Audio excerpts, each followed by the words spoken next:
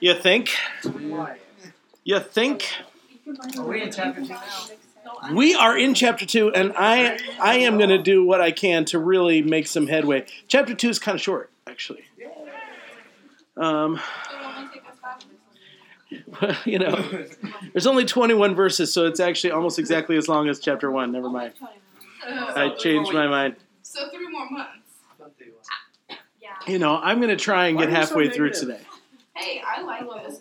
I'm going to try. I'm glad you like it. I'm going to try and make my way through half of the chapter today, if that's possible. I don't know.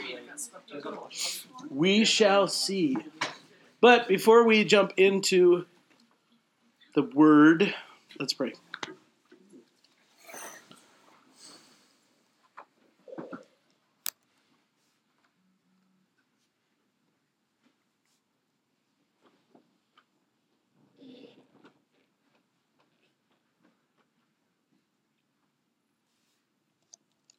Father, I thank you for this kind of pre-Christmas sense of anticipation that I feel in the air. And even that was kind of manifested a bit in prayer this morning, where we began to talk about the invitation of God into his plan and into what he's doing and the favor that rests on us. I think about Zechariah, and I think about Mary, and I think about them as they were given their prophetic word that was spoken over them, that this awesome thing is about to happen in their lives.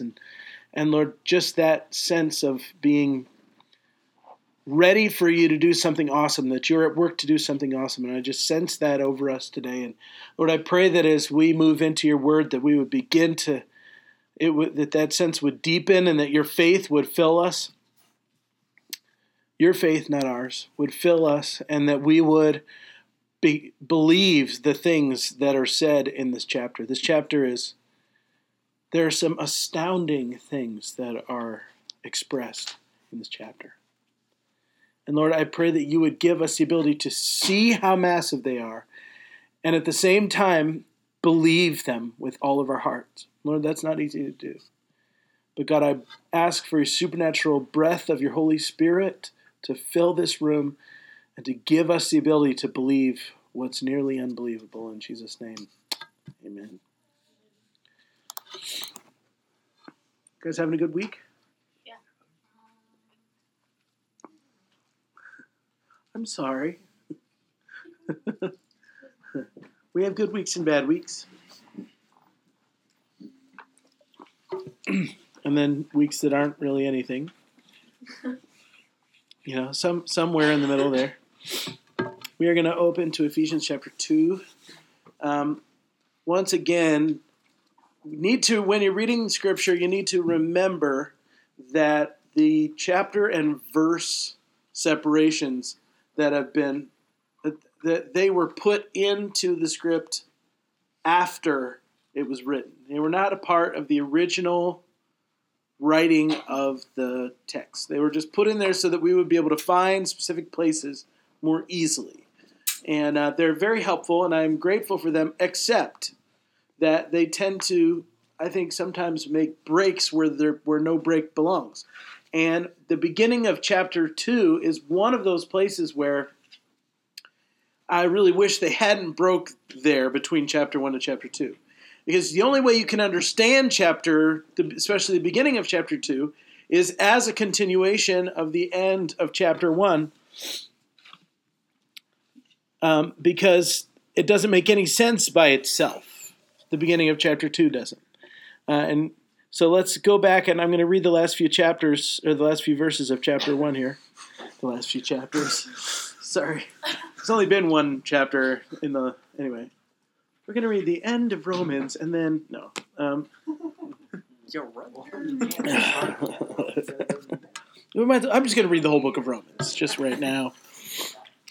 No, I'm going to start with verse 19. Because remember, the Apostle Paul at the end of the last chapter began to pray a prayer for the people of Ephesus, and also I believe that prayer is for anyone who's a follower of Christ. And there were three things in particular that he was asking the Lord to give us. That he was asking the Lord to enlighten our hearts so that we would know these three things. Okay, that God would give, that he would give inspiration in our hearts, revelation into our hearts, that we would have the ability to see these three things. And the first one was the hope of his calling. Remember, that's what is God up to in and through you? What is God doing in saving you? And as we think about the eternal purpose for your salvation, when God saved you, that was an eternal thing that he did. It was something that had a beginning, but it has no end. And so what was the future that he saw when he saved you? That's the first thing.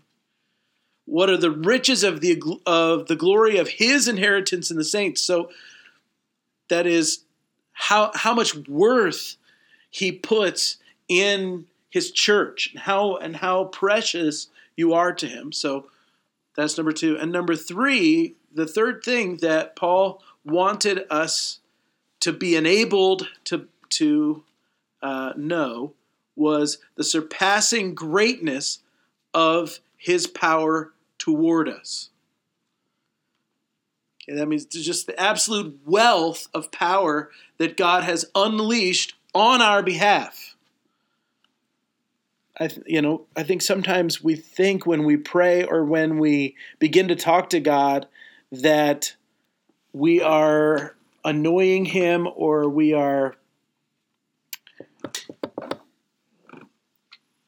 we're so small in comparison to the other things that he's doing. Does that make sense? Like I know that you are really busy, God, but if you could just for a second please provide for me. And we don't think of ourselves as high on God's priority list. But the Apostle Paul is praying that we would come to understand that God's immeasurable power has been put to work for us and in us and through us. And that we're incredibly high on his priority list, that God has set his omnipotent power at work on our behalf. It's that issue of favor that we talked about in prayer this morning. That we are highly favored of the Lord. That's a reality. That's the truth. And the Apostle Paul he's asking the Lord to give us the ability to believe that. Because it's not easy to believe.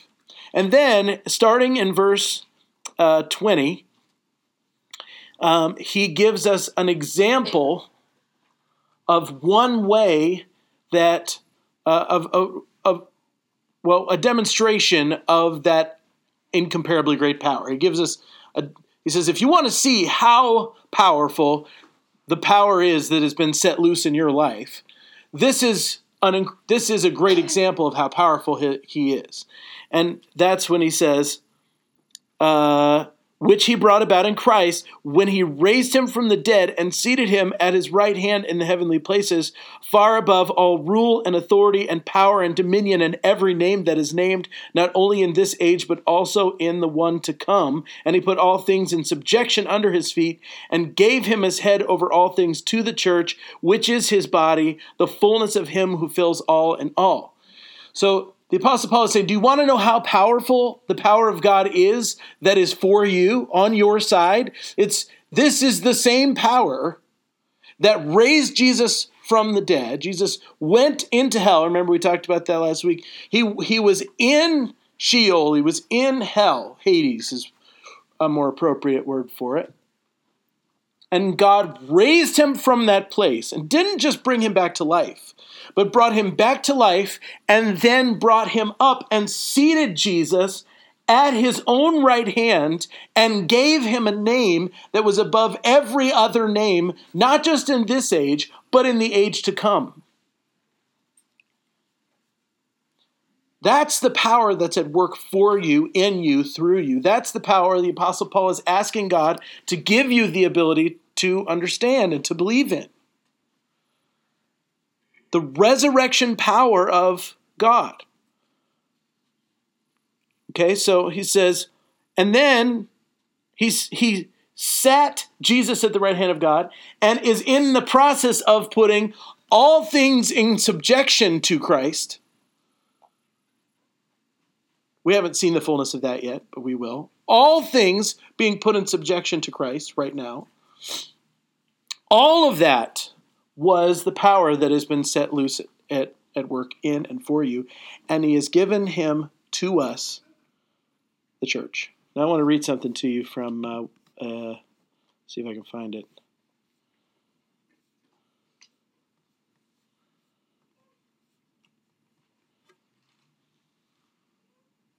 That last phrase that says, and gave him to be head of the church, the fullness of him who fills all in all. It says this, yes, there is here given as the final glory of the infinitely exalted Christ, angels and archangels are subjected to him, but believing men are joined to him with a union such that he and they, by the same messenger of his, are called elsewhere one Christ.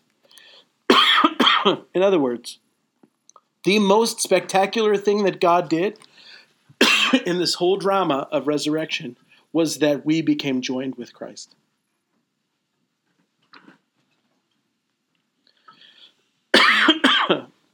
We usually think of that as a negative.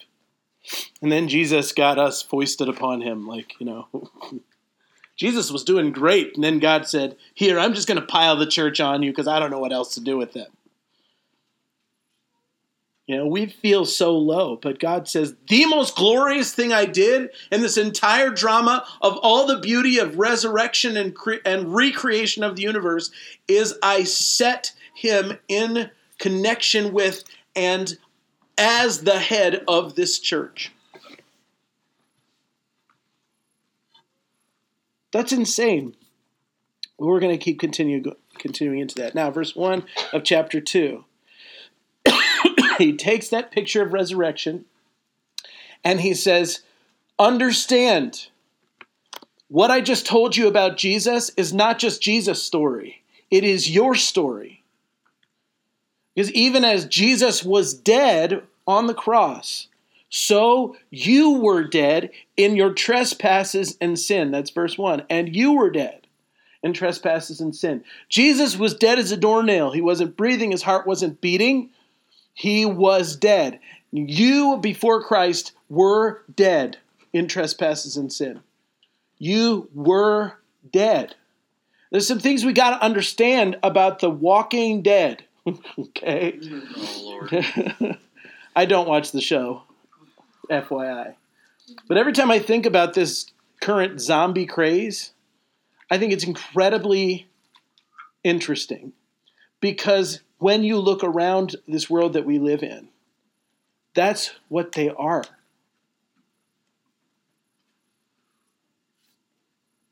These people that we're trying to save, they are the walking dead in actual reality.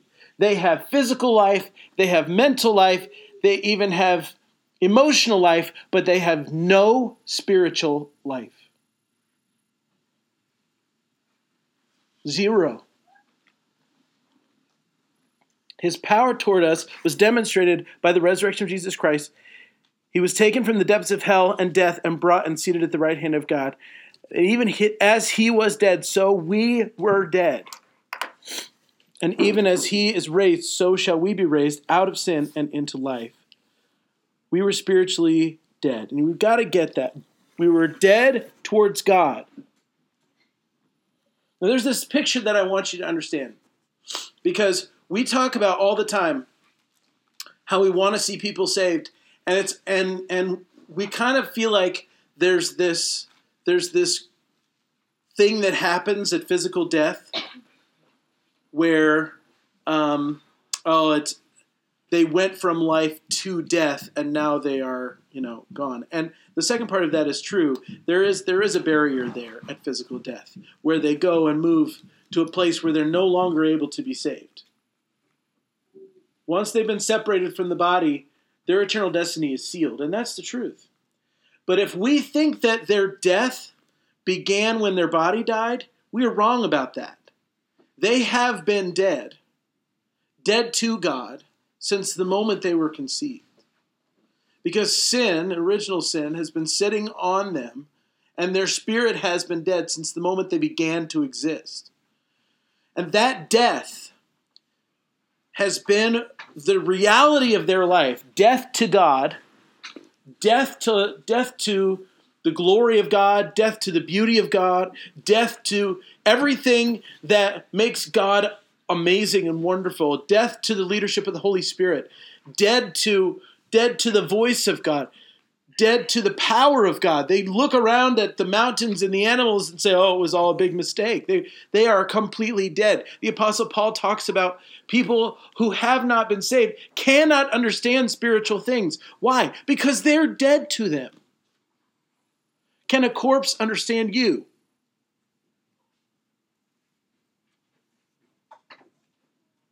They are as different from us as corpses and living people. They are the walking dead. It's true. That's the reality of it. Okay? They were spiritually dead. They don't desire him and they don't find him delightful. They do not understand God. And that becomes extremely obvious in the way that they live their life. So the Apostle Paul begins to talk about this death that we were once in. We were dead in our trespasses and sin. He says in verse 2, in which you formerly walked according to the course of this world, according to the prince of the power of the air, of the spirit that is now working in the sons of disobedience. Okay? First of all, he says, you formerly walked there. Formerly. You are not dead anymore. When you came to Christ, there was something that changed dramatically. When you made that faith transaction where your sins were forgiven, past, present, and future sin forgiven, you were justified, which means it's just as if I never sinned. You became, in the Spirit, as holy as Jesus himself, because you were given his righteousness as a gift. You became alive in that moment, and you are not dead anymore. Come on, somebody get excited about that. You guys all look so drowsy and like exhausted right now. What have you been doing? Everybody stand up, stand up. Let's get some blood moving in our bodies. Come on. Just raise, let's reach up to the ceiling and stretch really good. Yeah. Yes, sir. Everybody stand up. Come on. Everybody stand up. You don't get out of it, Brandon. Yes. Reach up, stretch. Absolutely. A couple power squats. I look good in the dress. All right. That's funny. Come on, stir yourself awake. All right, now let's sit down. Come on.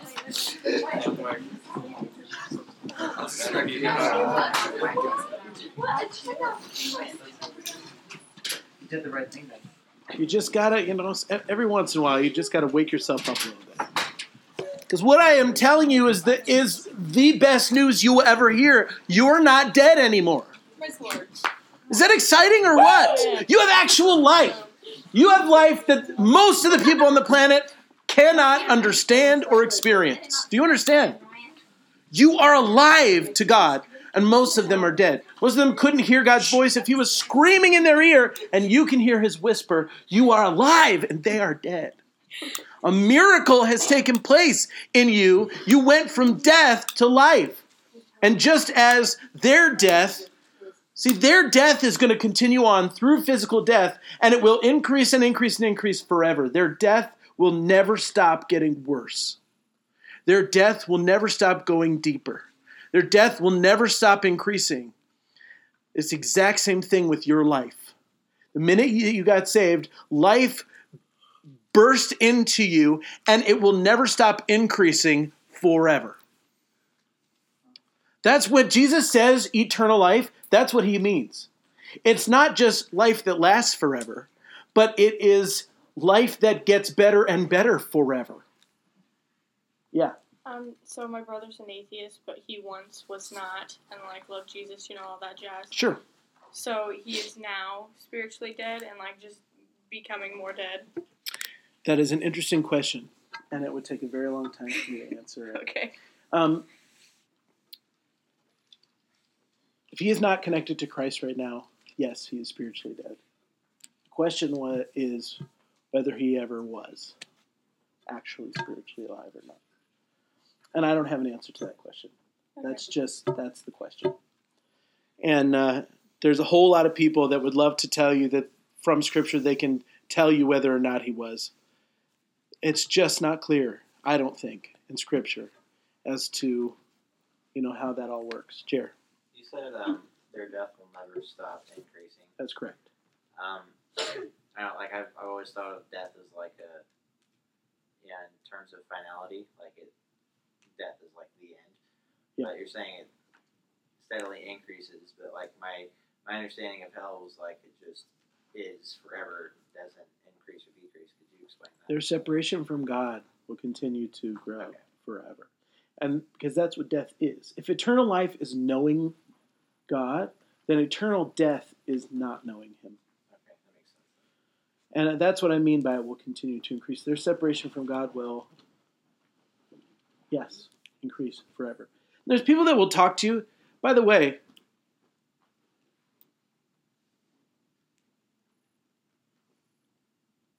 we need to hate hell as Christians. We can't be blasé about it. We can't just be like, oh, I don't like thinking about it. We need to hate it. We also need to understand what it is.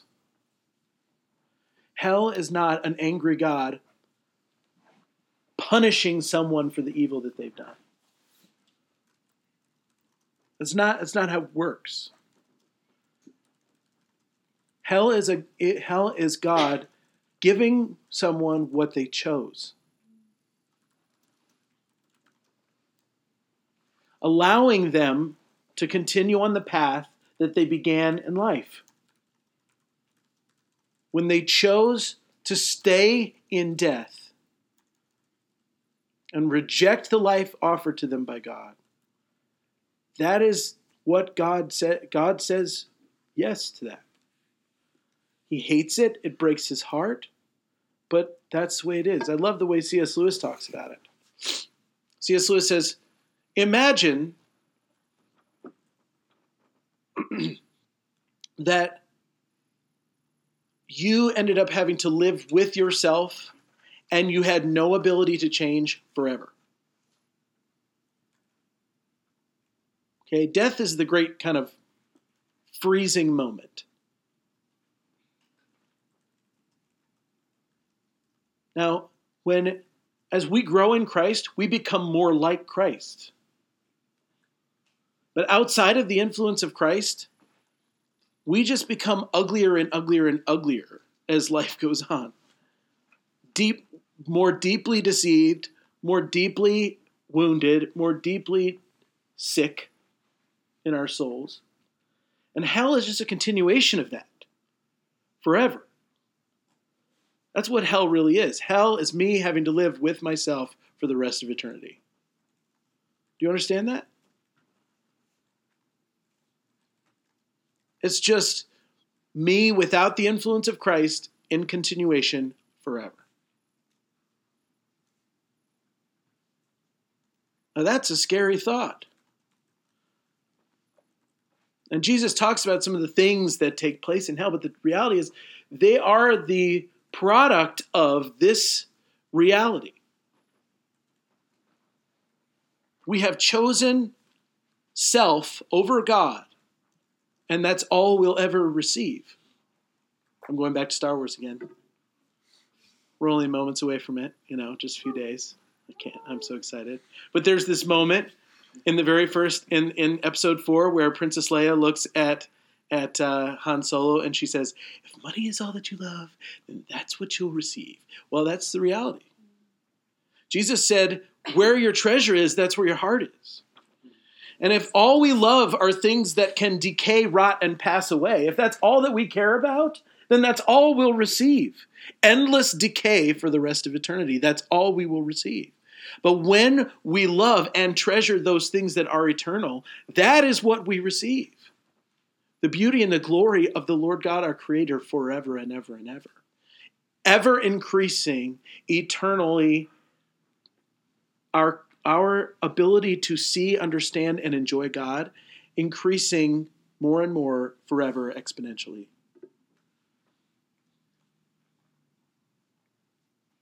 Does that make sense? You see what the choices are? You can choose the worthless things, the things that are going to pass away, the things that are decaying and rotten and broken and have no real delight in them. You can have those things if that's what you want, and God will allow you to have them, and that's all you will ever have. And they will do what they always do. They will continue to steal from you forever.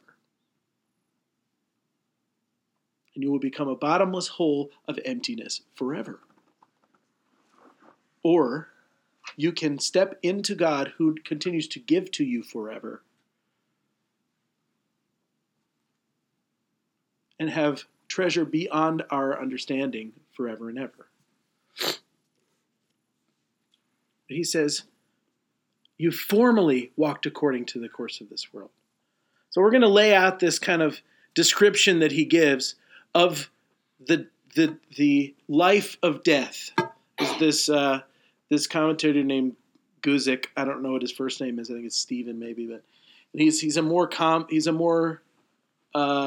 I think he's still alive. I'll say it that way. Okay, and he's written a Bible commentary that I really enjoy most of the time, and he said he calls this verse, he calls it the life of death. In other words, this is how death.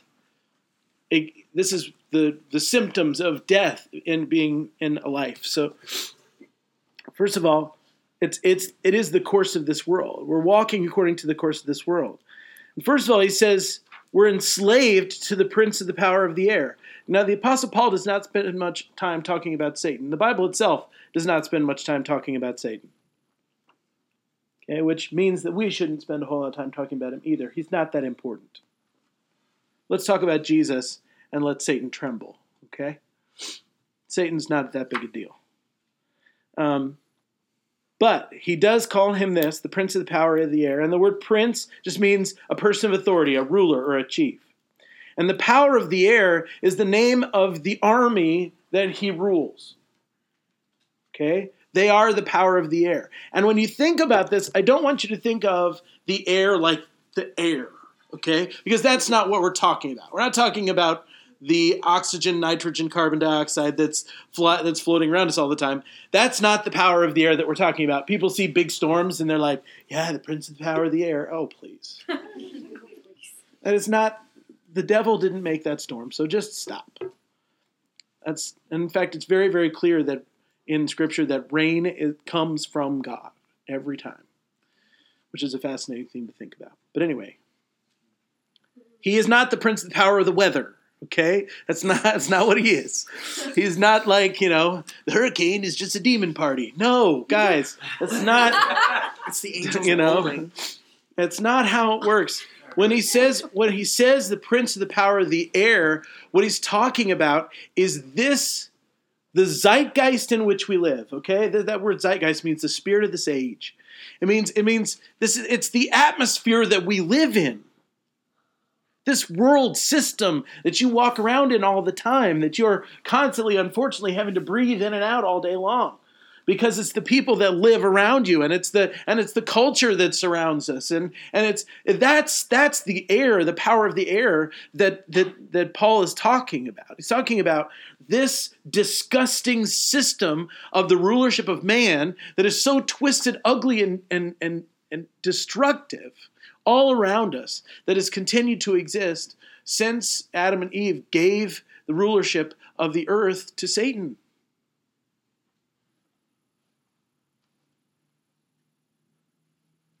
That's what he's talking about. And then he makes it even more clear by saying that Satan is the spirit that is at work in the sons of disobedience.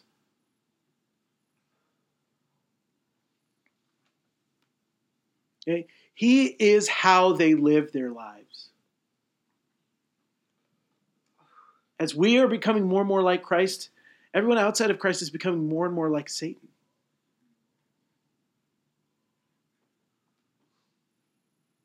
It's real.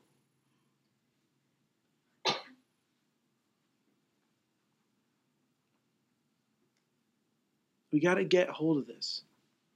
And here's the truth. Just a minute. Here's the truth. Satan is deeply deceived. Do you know that? Have you ever thought about that? The father of lies lies more to himself than he does to anybody else.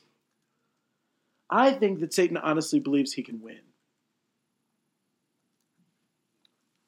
Kind of had this imagine imagine Satan being around when we're talking about it. Just imagine him like a big little kid being like, I can't win. It's like, no. You know what I mean? Yeah, absolutely. You tell a kid that they're so, I want this, I can have this, blah, blah, blah, yeah. blah, blah, and you're just like, no. You can't. Sorry. And then they get so mad. I just imagine that's how he gets when we talk about stuff. He's the father of lies. He's also the king of denial. It's just who he is. He is fighting forever against God himself, and he's going to lose. Because he doesn't believe he's going to lose. That's what I'm trying to say. He is more deceived than anybody else. And the deception that has filled him permeates the world. He honestly believes what he tells us. Sure he has. But he doesn't. And the Bible even says that, during the end times, he's going to be all freaking out because he knows his time is short, right? I mean, the Bible even says that. But when it says that, it means that he understands that the battle will be won or lost right here. No, it's lost, period. End of sentence. You lose. So but he doesn't. I don't think he does. He's so prideful. He is so full of pride. How much self-delusion does it take to stand in the presence of God and believe that you're greater than God?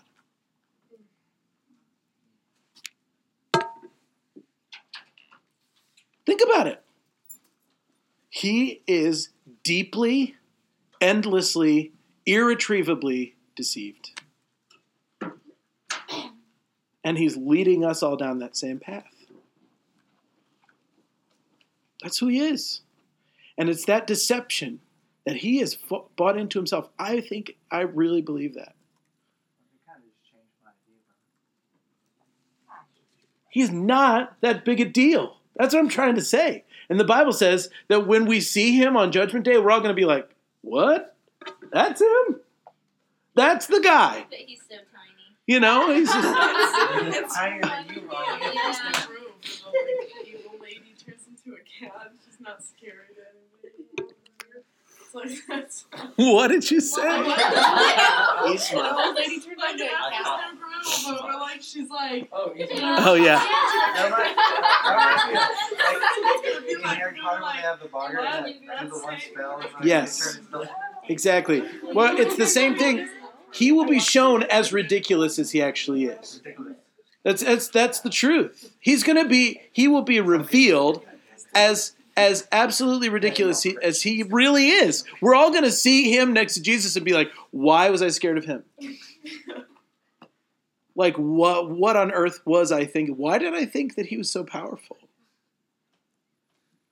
When it says he's the prince of the power of the air, that's what it means. Is he is the one who is in charge of this insidious reality that exists everywhere around us that we call human culture. That's who he is. And he is the spirit that's at work in the sons of obedience, and his ways and his thought patterns live in them. They're all just parroting his philosophy. And this will only get worse as the days get darker.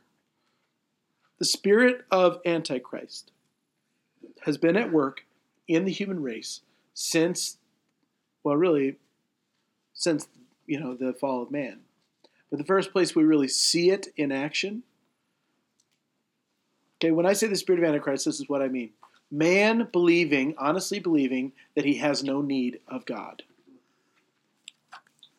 Okay? Wait, That's is the that spirit of only one man? Antichrist. No. The spirit of Antichrist is at work in all of humankind right now.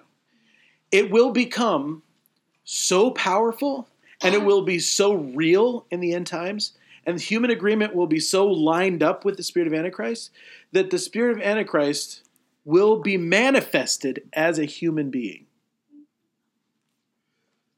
Okay?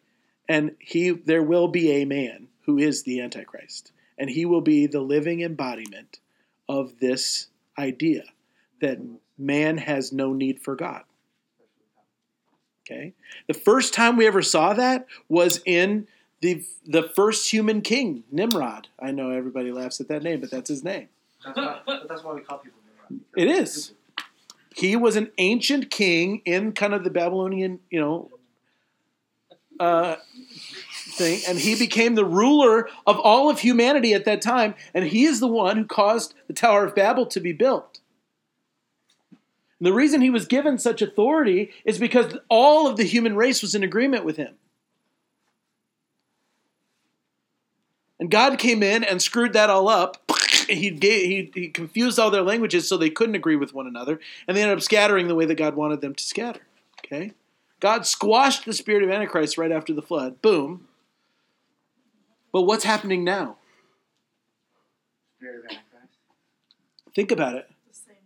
The human race is beginning to learn how to speak the same language now. Do you know how easy it is to look at Facebook? You see someone post something in Spanish, and you can just click a button and see with the translation. Do you see how easy it is? Wait, what? You didn't know that? Yeah, you could just.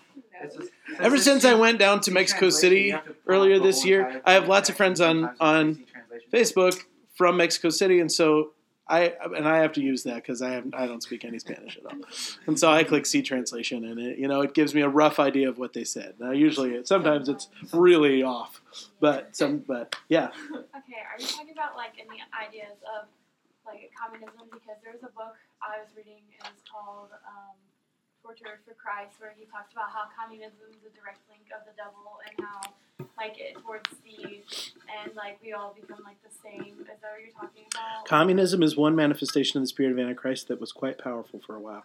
You see, what we got to understand about Satan is that he doesn't know the future. He thinks he knows. Well, yeah, he knows what the Bible says, and so he knows that there is going to be this revolution of ideas that takes over the world, but he doesn't know which idea it is. And communism is a great version of the spirit of Antichrist. But what we have now is not necessarily communism. Now we have human socialism, which is much prettier and not nearly as mean as communism, but it's the same thing.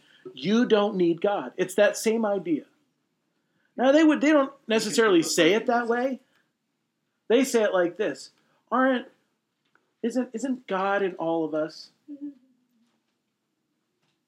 you see how those are the same thing? When humanity becomes God, it's the same idea. It's just repackaged. And it's been in existence since all the way back. That's what the Tower of Babel was all about. They were building a tower to reach up to heaven so that man could be seated next to God. That's what they were doing. But they were stupid. They thought that they could actually build a tower that reached heaven. And obviously, that's dumb. But it's no more stupid now. It's the same stupidity now that's at work in the hearts of men. And that's when he says it's the spirit that's at work in the sons of disobedience. This is what he's talking about. It's this dethroning of God that we have been trying to do since we reached out and said no to God's plan for humanity and yes to our plan for humanity. That's what Eve was doing. Do you know what God's plan for humanity was? God's plan, God's original plan, spoken to Adam and Eve, was, you are like me. That was God's plan for humanity. That man would be like God, isn't it? Think about it. I will make him in my image. What is that? And here comes Satan, and he says to Eve, You know, if you eat that fruit, you're going to be like God. Have you ever thought about this?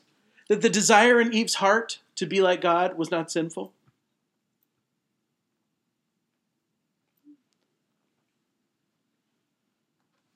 Isn't that what God had said to her from the beginning? That you're like me?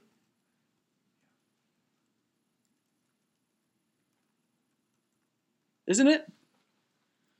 What was sinful was that Eve decided to do it herself and not to have God do it in her. And from that day forward, religion, which is exactly what was happening, or in other words, man attempting to be like God under his own power, has been the ruler of humanity. Do you see? He's the spirit that's at work in the sons of disobedience. I love this phrase, the sons of disobedience. You were born of sin, created in its image, and you could not escape it in your own power, no matter how hard we try. Period. That's what it means to be the son of disobedience.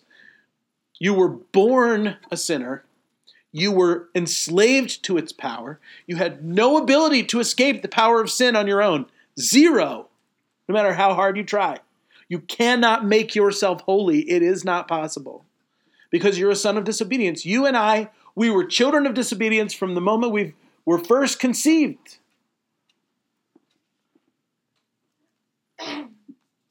Verse 3. So, they're enslaved to the prince of the power of this world. They're sons of disobedience. And they're living in the lust of their flesh, indulging the desires of their flesh. Okay, that's verse 3. Among them, we too all formerly lived in the lust of the flesh, indulging in the desires of the flesh and of the mind, and we were by nature children of wrath. Okay? Living in the lust of our flesh, the desires of the flesh. And let me ask you a question. Is your flesh evil all by itself? Is flesh evil? Think about it. Is human flesh evil?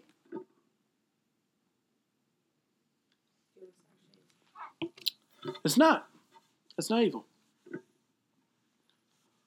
It's not evil. Your flesh isn't evil.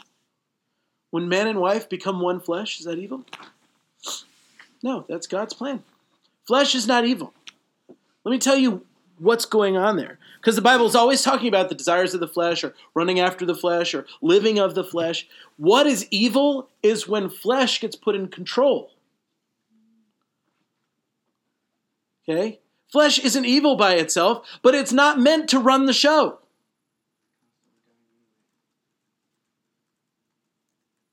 It was never meant, you were never meant to be ruled by the desires of your flesh. Never. You weren't meant to be ruled by them. You were meant to have them and to see that that the needs of your flesh were met in God's prescribed way, such as sex inside of marriage or eating the right kind of food and, etc. Okay? That's God gave you those desires. There's nothing evil about them in and of themselves, but when they run your life, they lead to destruction. What would you do if you just ate nonstop all day long every day? Would you be a healthy person? No. What would you be if all you did was just pursue sexual desire all day every day? Would you be a healthy person? No. Think about the desires of your flesh. If they become the ultimate, if they become the reason I'm alive, what kind of a life is that? You're sick, and think about this, when you get up in the morning and your flesh does not feel great because you didn't quite get enough sleep or whatever, okay, and the desire of your flesh is to smack any living thing that comes anywhere near you before you've had your coffee. Okay, right? Am I wrong about that? That's the desire of my flesh. I knew, okay, there was one particular, she is the wife of a pastor of a guy that used to be on staff here at this church, okay? And she was so it was understood in her house that you did not speak to her until she had coffee. That's how my mom used to be. Okay? And she was just protecting everyone because she didn't want them to have their eyes plucked out of their heads, you know? I mean, that's what she was doing. She was just trying to say, look, you really don't want to talk to me before I have coffee because bad things will happen. Right? That's what the flesh does. That is what the flesh does. Okay? The idea is that these desires, when the flesh is in control, bad things happen. Okay? Your flesh does not have a brain. Do you understand that? It's just like, you know, if you keep putting food in a dog's bowl, he'll keep eating until his stomach bursts. Right? Like, it's really bad for a dog to keep feeding them because they'll keep eating. Because they're stupid.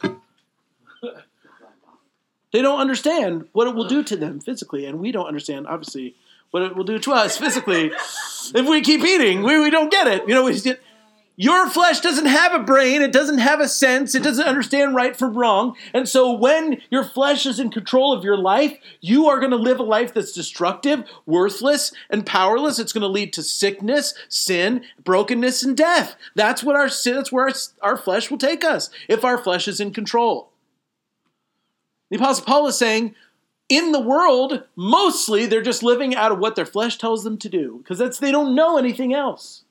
How many haven't you ever heard about, you know, this is what the world does, isn't it? They just, you know, all the men all over this planet are just following their crotches around.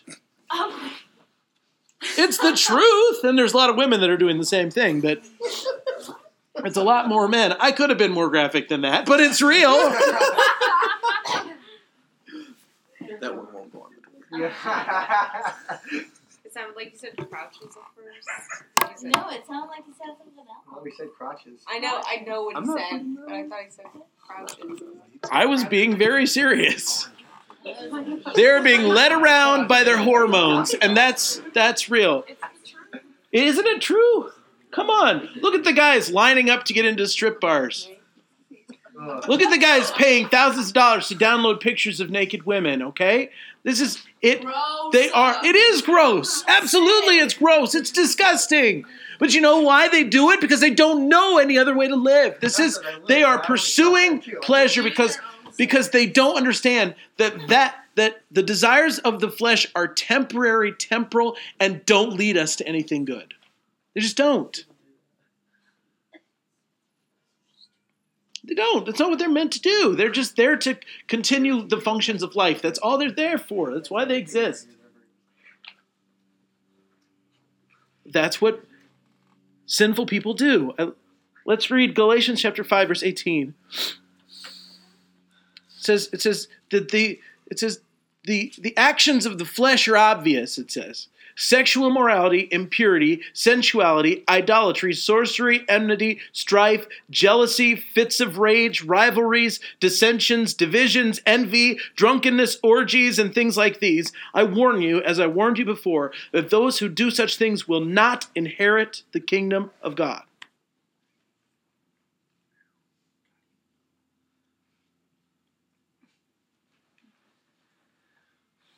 1 Peter 2:11, sinful desires wage war against your soul.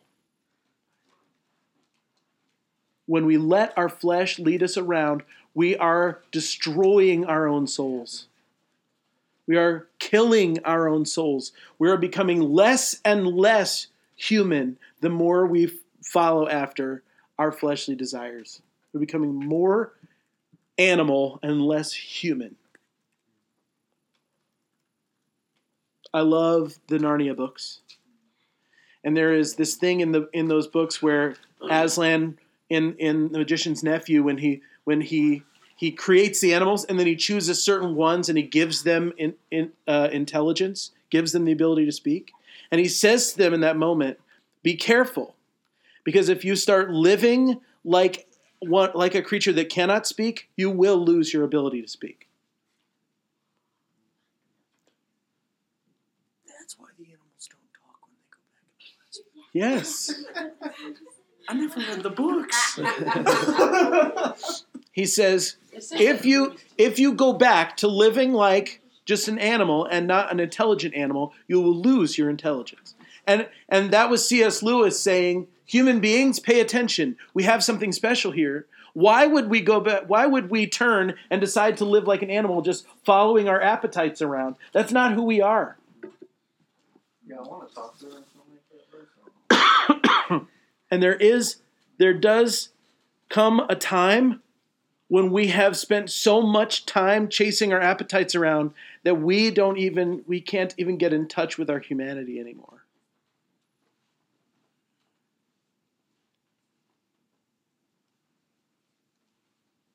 You got to understand that. Then he says, by nature they are children of wrath. Prior to Christ, our very nature led us deeper into destruction. Prior to Christ, our very nature leads us further from God.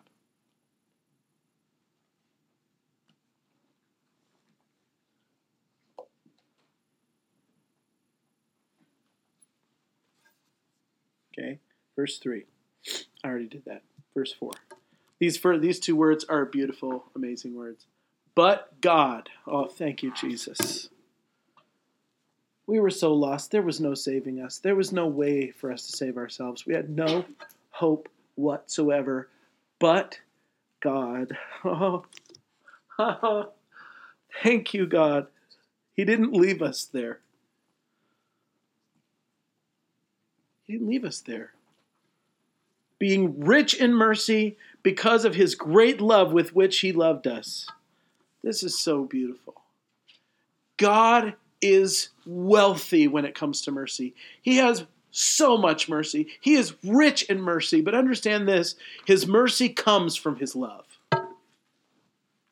It's one thing to be merciful because you feel bad for somebody, or to be merciful because, it's good for you somehow. But God's mercy comes from his love. He's rich in mercy because he's rich in love. It's the love of God, which is the flowing fountain of the mercy of God. And we can't see the mercy of God apart from the love of God. We've got to understand that. He's not merciful because it doesn't mean all that much to him. Sometimes people think about God forgiving sins like he's just writing off the debt, like, you know what, it's not a big deal, Brandon. No big deal. It's all right. I'm just going to let you off because it doesn't matter. It's fine. That is not how God feels about sin. God hates sin with every ounce of his being. There is nothing inside of God that just winks at sin. There is nothing inside of God that thinks sin is okay or allows sin to just pass on by. God does not do that. That's not how he feels about sin. And so the fact that God would have anything to do at all with a being that is defined by sin, that's me and you, is unbelievably astounding.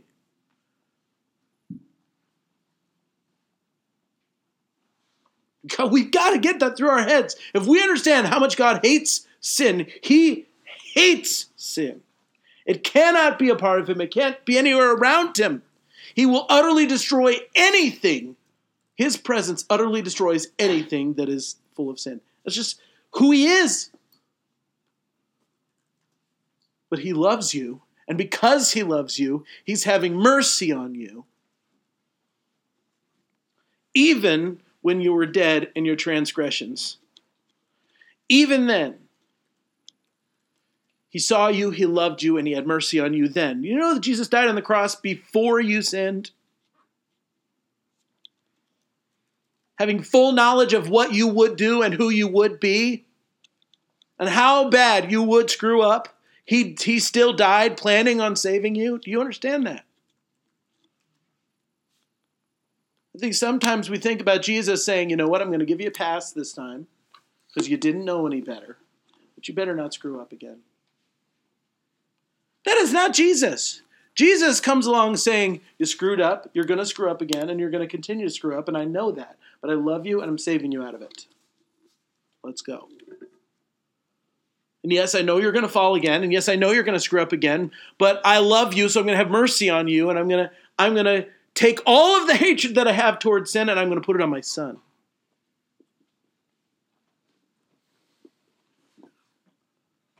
the closer you get to the cross, the more astounding it is.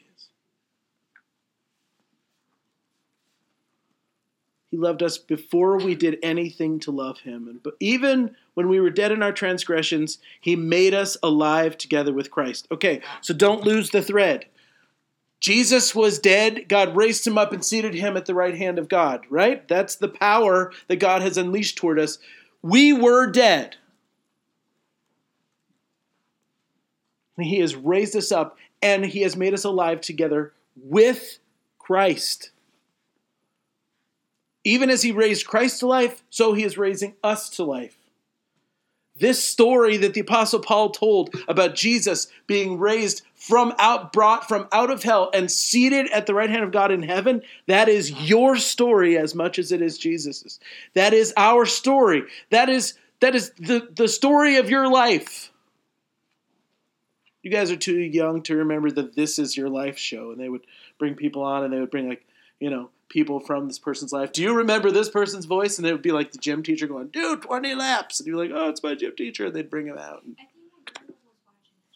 It was a very old show. I think it was canceled before I was a kid, but I still saw some of them.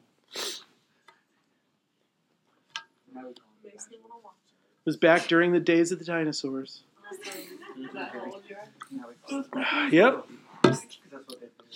That's how old I am. Christ was dead, we were dead. God made Jesus alive, he made us alive together with him. And then he says this, he says, even when we were dead in our transgressions, we were made alive together with Christ Jesus. In parentheses, by grace you have been saved. Mine is in dashes. Okay. Mine's in parentheses. It's the same thing. It's a separate. I know. By the way, by grace you have been saved. By the way, Just remember that.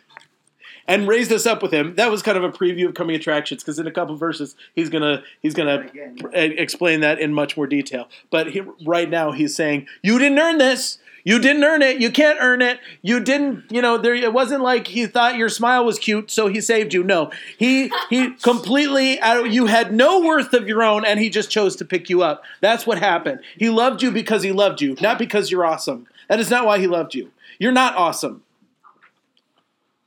You're not. You're a broken, disgusting bag of sin and death. That's what you are, prior to Christ. Now you're awesome, but only because God made you awesome. Yeah, now you're awesome. It's okay. You could be good in your awesomeness, but you are not awesome because of you. You're awesome because of him. I suck. You're awesome because of grace. That's why you're awesome. And you are awesome, no question. But before Jesus, you weren't. And without him, you're not. By grace you have been saved. He did it. You didn't do it. You didn't deserve it. You can't earn it. It's free. That's what grace means. Please understand that. Right, Gracie? That's what grace means. That's what grace means. It means for free.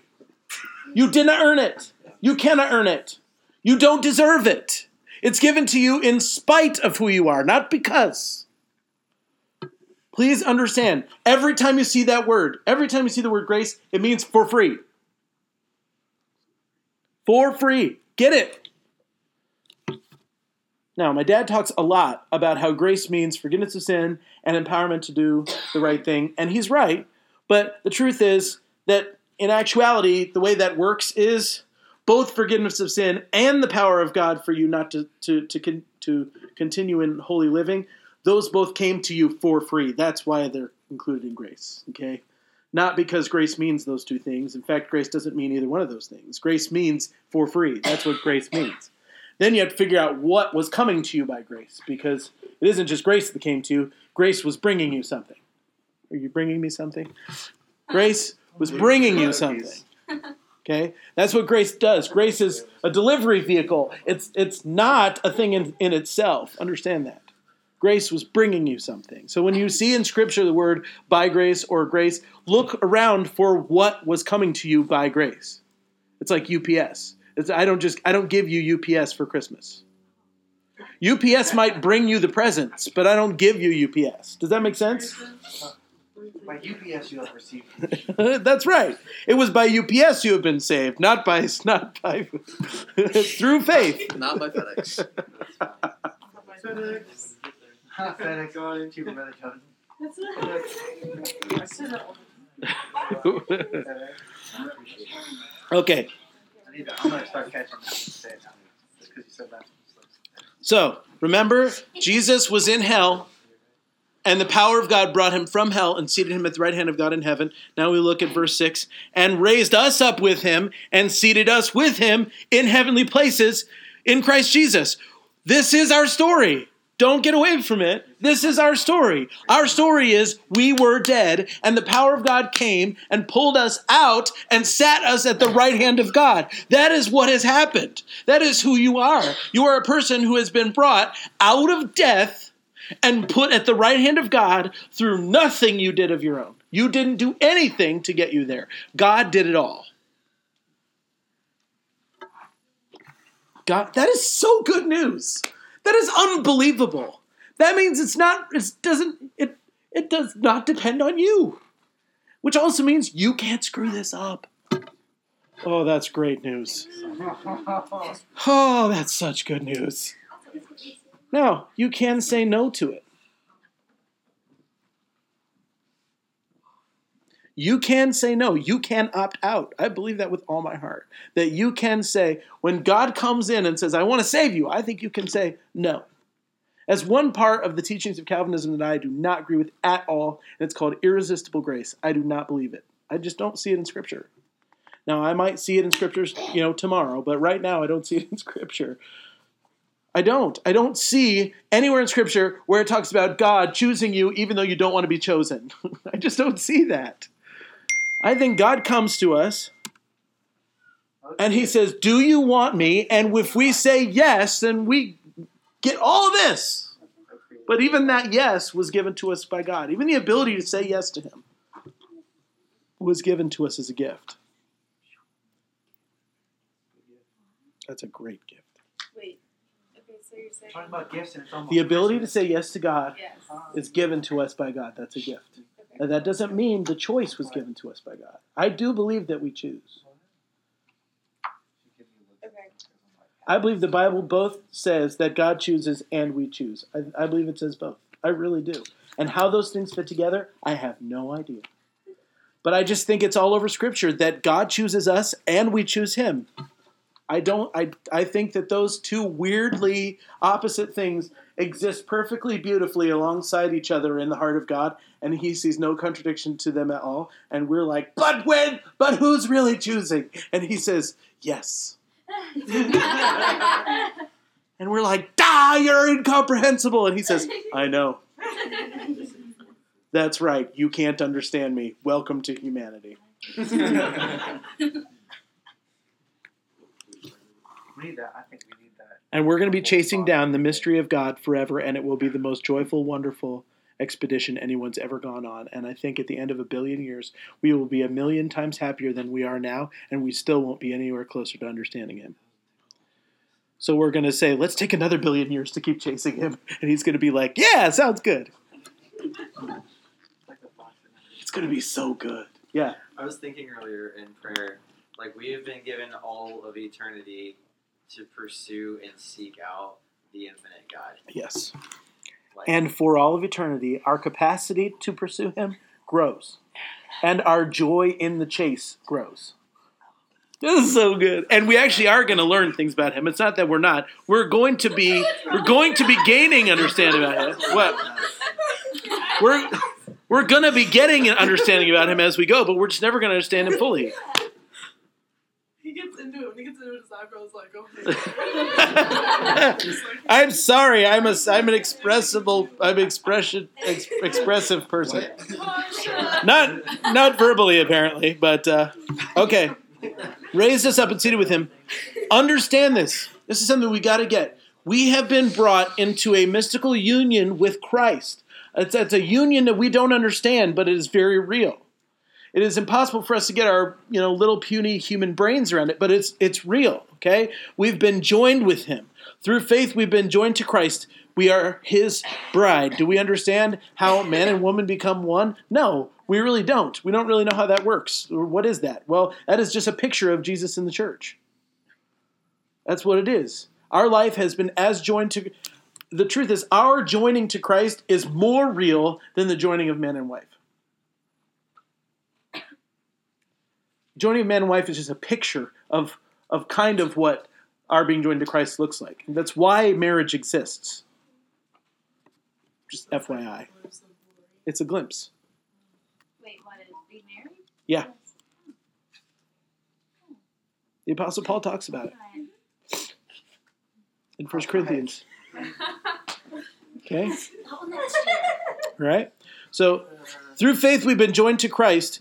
His righteous life becomes our righteous life. His death becomes our death. His record of righteousness becomes our record of righteousness. His spirit becomes our spirit. His inheritance of all things, because he is the Son of the living God, becomes our inheritance. Ha ha! We get all things. Is that Excel? Come on now.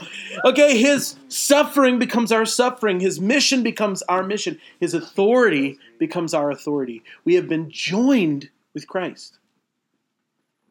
There is a union that has happened between us and Christ, which means we have been brought into the relationship of God with God. We've got to get this.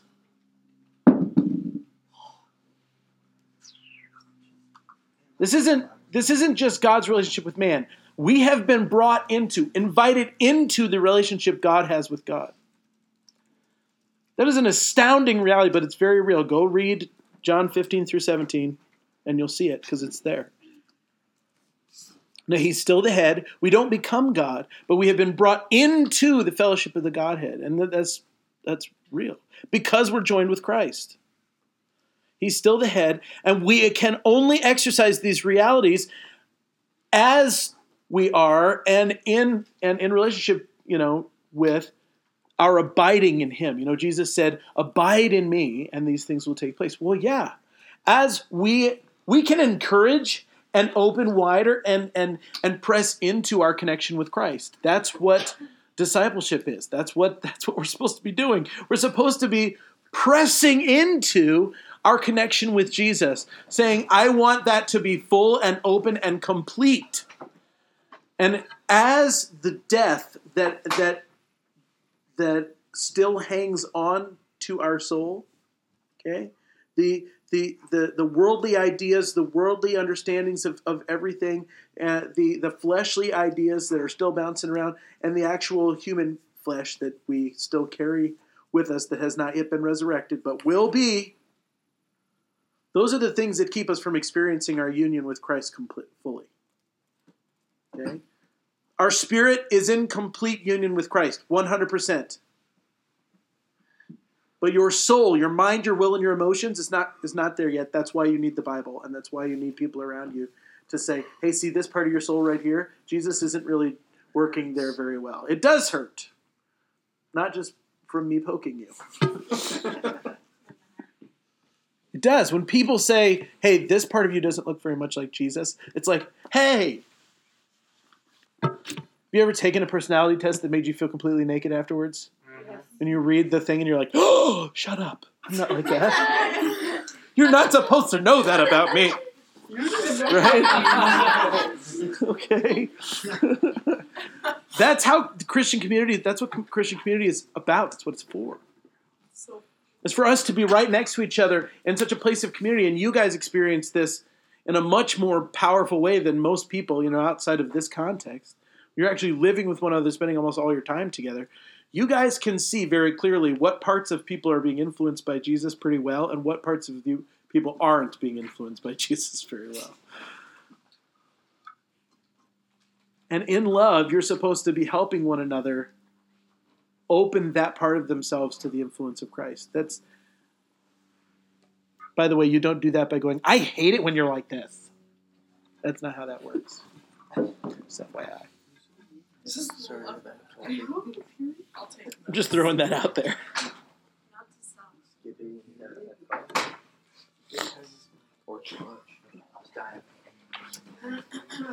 All right. So, now we're going to switch gears here in verse 7 a little bit. Check this out. Apostle Paul is talking all about our connection to Jesus and what that looks like. The fact that we've been raised from death into real life, eternal life. That's eternally long and eternally in depth. Okay. Oh, the baby whisperer is going in. The what? He is good with children. I don't know what that is, but he I'd be is. afraid of him if I was like.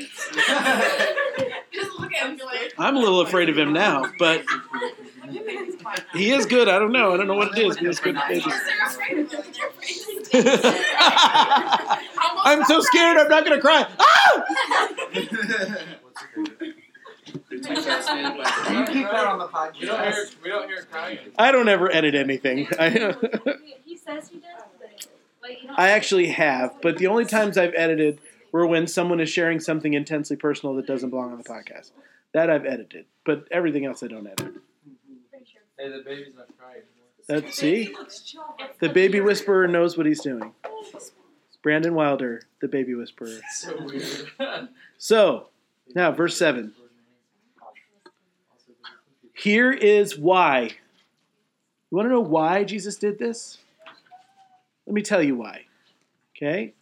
So that in ages to come, he might show the surpassing riches of his grace and kindness toward us in Christ Jesus. The baby is like perfectly content right now. Okay, listen up. You guys can't miss this, okay, because this is massive. And this is something most of the church does not understand. And we've got to get a hold of it, okay? Verse 7. In ages to come, he might show the surpassing riches of his grace. That's why, that's what's going on with you. You are a living demonstration of the grace of God. That is what you are.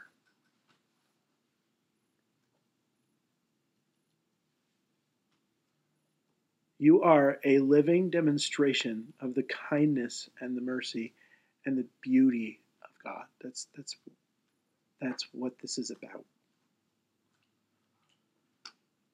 You will be a trophy of the glory and the kindness of God for all of eternity. Angels, principalities, beings beyond beings that we don't even understand exist, that are far beyond any human existence. The very seraphim who stand around the throne of God shouting, holy, holy, holy, day and night. They look at what God is doing in you and they see something that they have never seen before. And it's called mercy and kindness. He's demonstrating his own kindness in his goodness towards you in Christ Jesus. That's what he's doing. He is unveiling something about himself that they have never seen before. That's who we are. Eternal demonstrations of the kindness and the grace of God in us, to us, out of us, and through us.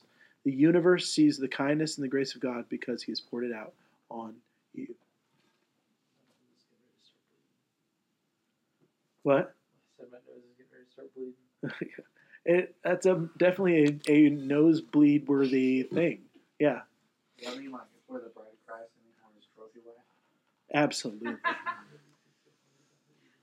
Absolutely. We are, totally. And I don't think... How many trophy wives do you know of that are really upset about the fact that they're trophy wives? What's the truth? I would be. An 80-year-old man marrying a 25-year-old because she's really, really beautiful. Yeah. He's But I probably guarantee rich. he probably completely loves her, though. Yeah. That's why she's And hopefully she loves him back. That's the part we don't understand. But guess what? We don't do a great job of loving Jesus back either. So Your Yeah. grandma. think about it. Trophy wife. Ew. Trophy wife is preaching. We don't do a great job of loving Jesus back either. I don't think it's that bad. I would never say it from the pulpit. What we are is Jesus' trophy wife. That's what we are, everyone. No, I wouldn't say it. Last Sunday I talked about we've been brought into the family of God, and I said God's our Father and Jesus our brother, and I said the Holy Spirit is our weird uncle, and the whole room went like the whole room was like blasphemy. I was just like, I backpedaled immediately because I felt the oxygen just leave the room. And I was like, I'm kidding, people. It's all right. Wow. Okay, note to self. I thought it was This was Sunday morning. Was it first service? I think so. I thought it was funny when you're like, yeah, we cut down the God's creation and put it in our living room. That happened too, where I was like, because I just don't. You're not allowed to pick on Christmas. I was talking to my adopted just- family. I thought that was hilarious. I thought it was crazy. Like, no, he didn't say that. I started in both services. I started to get irreverent about Christmas, and in both services, I got the same reaction of the whole church was kind of like going, "We don't like you." I was There was this total judgmental thing. I didn't have any fellow Grinches going like, "Amen." I didn't have any of that. I was laughing. She said something about like, why can't we just like fool around on Christmas? I don't know. She said something weird. I just Anyway. didn't want to get the looks myself. Well, and then I mentioned it this morning in service review, and the staff was ganging up on me too. No, you can't talk about Christmas that way. I was like, yikes. Wow. My dad wasn't here, and he was like, what do you mean? What is your problem with Christmas? I said, do you really want me to go there? Like 90% of our Christmas tradition is pagan tradition, has nothing to do with Jesus whatsoever. That we're just pouring gasoline on the fire of consumerism and materialism that exists at the heart of the church. Should I go on? And he was like, no, just stop. You really started saying that? I did, yes. Because it's how I feel about this season. I think we completely lose sight of Jesus in the midst of Christmas, and it drives me nuts. That's what we should. One of the very first sermons I ever preached was around Christmas time, and the title of the sermon was "Christmas is a Big Ball of Crap." Where'd you preach that? In the youth group here at this Okay, church. yeah. No, that wasn't a Sunday morning sermon. Yeah. The parents tired. I never would have preached again. I feel like you're. It was a very long time ago. District council. District council. That's so funny, but it's true. Okay, so verse 8, you guys all know this verse. For by grace you have been saved through faith, and that not of yourselves, it is the gift of God. Okay, you know that verse, right? Everybody knows that verse. It's on our Revive bands, right? That verse is so important for Ephesians 2:8, right? It's a massive verse. It's one of the most important cornerstone verses of Christianity. But how many of you have asked yourself the question, why does that verse start with the word for? Uh-oh. You don't even know why Paul is saying what he's saying. You might know what he said, but you don't know why he said it. Come on. Context is everything. Go read the context of Jeremiah 29:11. Amen. Please. Go read it. Every Christian in America knows that verse. None of them know what else is being said around that verse. Because if they did, they would be like, oh, geez, I don't know if I want to put that on the graduation card after all.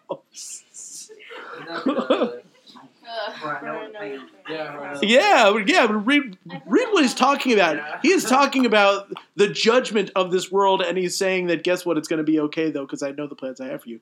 You know, the world is going to go to hell in a handbasket, but I know the plans I have for you. It's okay. It's, this... Anyway, I think that kind of stuff is funny, where Christianity gets ahead of itself. This verse, for by grace you have been saved through faith, and that not of yourselves, it is the gift of God, he says that because of what he said in the last verse. In the ages to come, he might show the surpassing riches of his grace and kindness toward us in Christ Jesus. He says, look, God is showing off his kindness. This is what he's doing in the church. That's who you are, as a trophy of his kindness. And he says, because by grace you have been saved through faith, and that not of yourselves. It's the gift of God. Everybody, he's unpacking what he just said. We are joined to Christ, brought from death to life, raised and seated in heavenly places as a demonstration of the grace of God, because by grace, which is for free, unearned, not because of our goodness or anything inside of us, we have been saved through faith.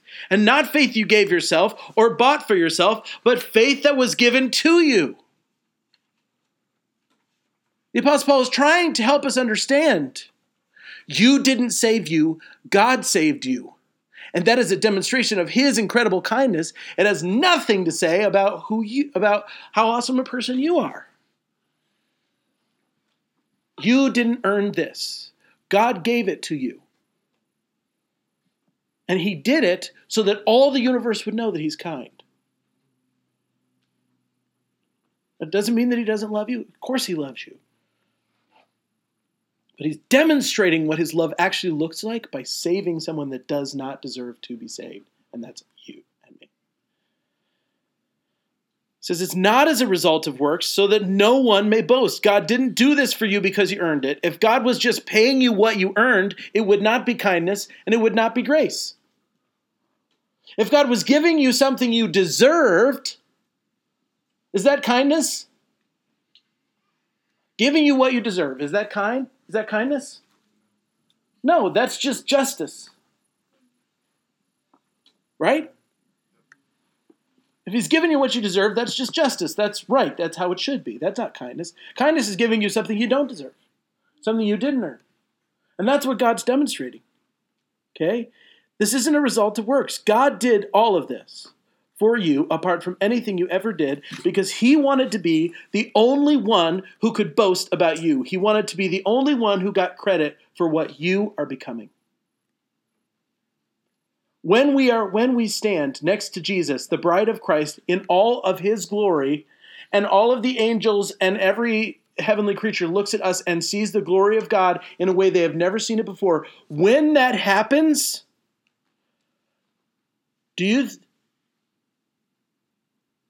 God wants to be able to say, I did that.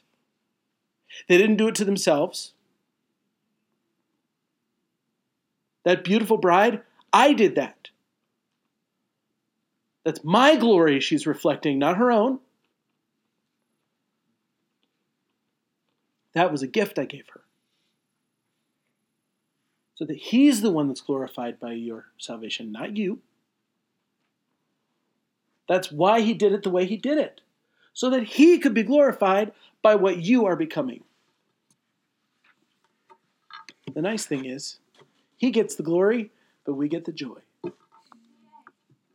We're still the bride of Christ. I mean, can we really complain? No, we get to live forever, enjoying the most enjoyable thing in all of the universe forever. That's what we get to do. That's not, I don't see there's no way that we could be upset about this. All we can do is stand with our mouths open going, God is so awesome! That is so great. Verse 10, for we're his workmanship. His workmanship, not our own. Created in Christ Jesus for good works, which God prepared beforehand so we could walk in them. God is the one working. Look at Philippians 2:13. It says this, for it is God who works in you both to will and to work for his good pleasure. Do you understand what that means? It means even the desire you have in your heart to be obedient to Jesus, God gave you that. That didn't come from you. That is a gift. On your own, you have no desire to be obedient to God. On your own, you have no desire to even desire him. You are only hungry for God because he enabled you to be hungry for God. You only desire God because he's given you the gift of desire for him. That's kind of huge, isn't it? And when we're standing in a worship service and we just want more of God and we're saying, come down, God, right? We sing these songs like, come Lord Jesus, come, or rend the heavens, I always laugh at those because it kind of sounds like the church is going, oh, why don't you, I miss you, come down here. And the truth is the only reason that we even have that feeling is because God gave it to us. Right? I mean, it's like we're this kind of. I almost feel like the church kind of feels like a neglected child. Stop that. The only reason that you want him, the only reason you even call him Father, is because you were given the ability to do so by him.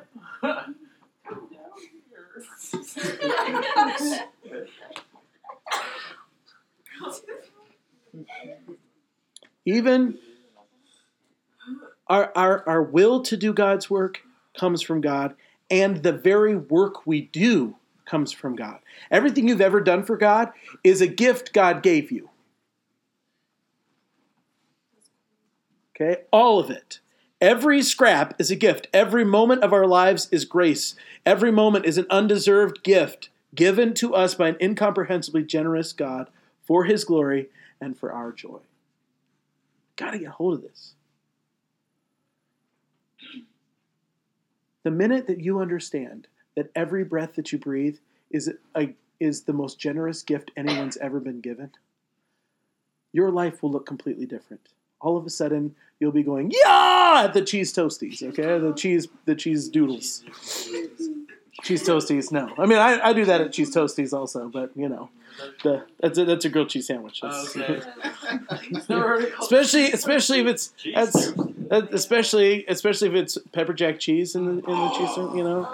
Oh, it's so glorious I've never tried. with tomato soup. It's Pepper perfect. jack It's is so not great. spicy. No, it's just got a little bit of, A a little bit of a kick. It's not spicy. It's not spicy. It's It's great. You got to do. There's 2 cheeses. If you haven't tried, provolone. provolone's good, but Munster. If you haven't tried grilled cheese with Munster cheese, it will kick you in the teeth. It's so good. It's just that good. And if you haven't tried it with pepper jack cheese, that's the same thing. You just be like, oh, this is so good. Yeah, American cheese. Well, you'll never eat American cheese again after you've had it with. I actually like white American. Oh, well, you're stereotypical. Anyway, all right, we're gonna stop there. Hey, we got to verse 10. Woo! Woo!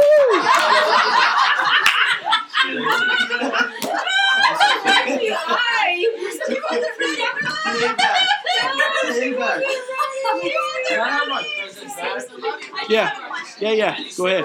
Shh. Who's kid? So you know how No, we those were first she's all not confessed. gonna go Remember, like, real men can change diapers. Hey, we have a question. It's okay. Brandon called her back up too.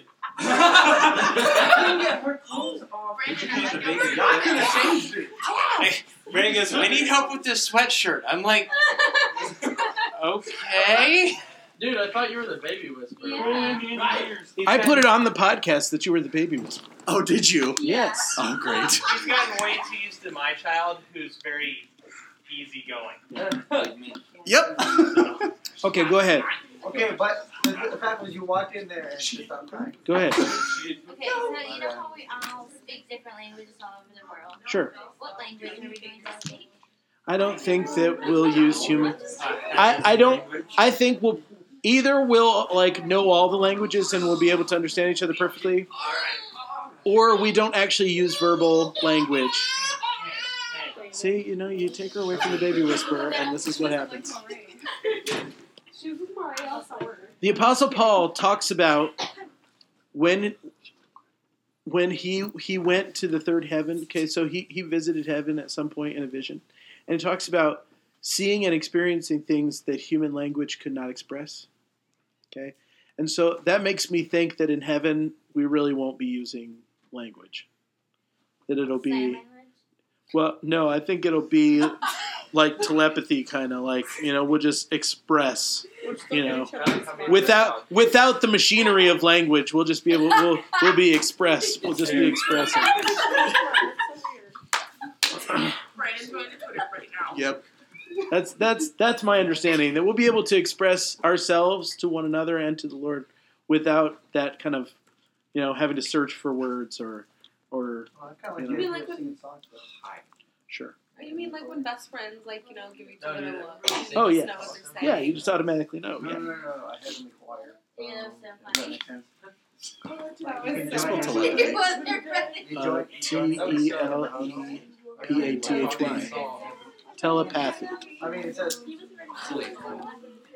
That's my guess. And I think Scripture bears me out on that, but I don't know for sure. Go ahead. because he says that the seraphim are saying, Holy, holy, Lord, on that evening. There is obviously language in heaven, Right. but what I'm saying, I'm not saying we can't speak. I'm saying we won't necessarily need to. Yeah, okay. I think we will. I think it'll be You like want to. telepathically enhanced speech. So I'll just be like, Right. and that's it. You know exactly. Exactly. That would be so cool. And the Bible also says that we will know even as we are known. So it'd be like, there won't be anything about you that's secret, because there's no shame in heaven whatsoever. So it would be like, we'll just perfectly know each other without any boundaries or walls or secrets, That'll be so which is good. pretty awesome. So I'll be speaking like 300. Or none. Or zero. Just So the only thing we're gonna say just- is holy, holy, holy. no. There's other things that they say in the Book of Revelation too, but maybe you got to understand that maybe that was just the way the Holy Spirit showed John what they were actually doing around the throne. Maybe they weren't actually saying those words. You know what I mean? I mean that's what I'm saying. It may not be that those words. That may just be how John received it, but it wasn't actual language. You know. But that's what they were perfectly expressing forever, though. Yes. And that makes sense. See, because I think the best way to say holy is actually something like along the lines of like, ah! You know, like I think that's. I mean, have you ever been in that moment where the Holy Spirit's just like, God, and you're like, ah! Just like overwhelmed by the reality of God for a second, so that verbiage no longer works, and there's just like. I mean, that would work out pretty well because the 4 descriptions are a lion. So you'd have like the roar, and then you'd have like the eagle. Yeah, and then you'd have the man doing that. It's just going to be your head and your vocal cords on a seraphim. The bull's just like. It's going to be beautiful. It's like the Ents. All right, it's after 3:00, people. So I'm just. Romans What?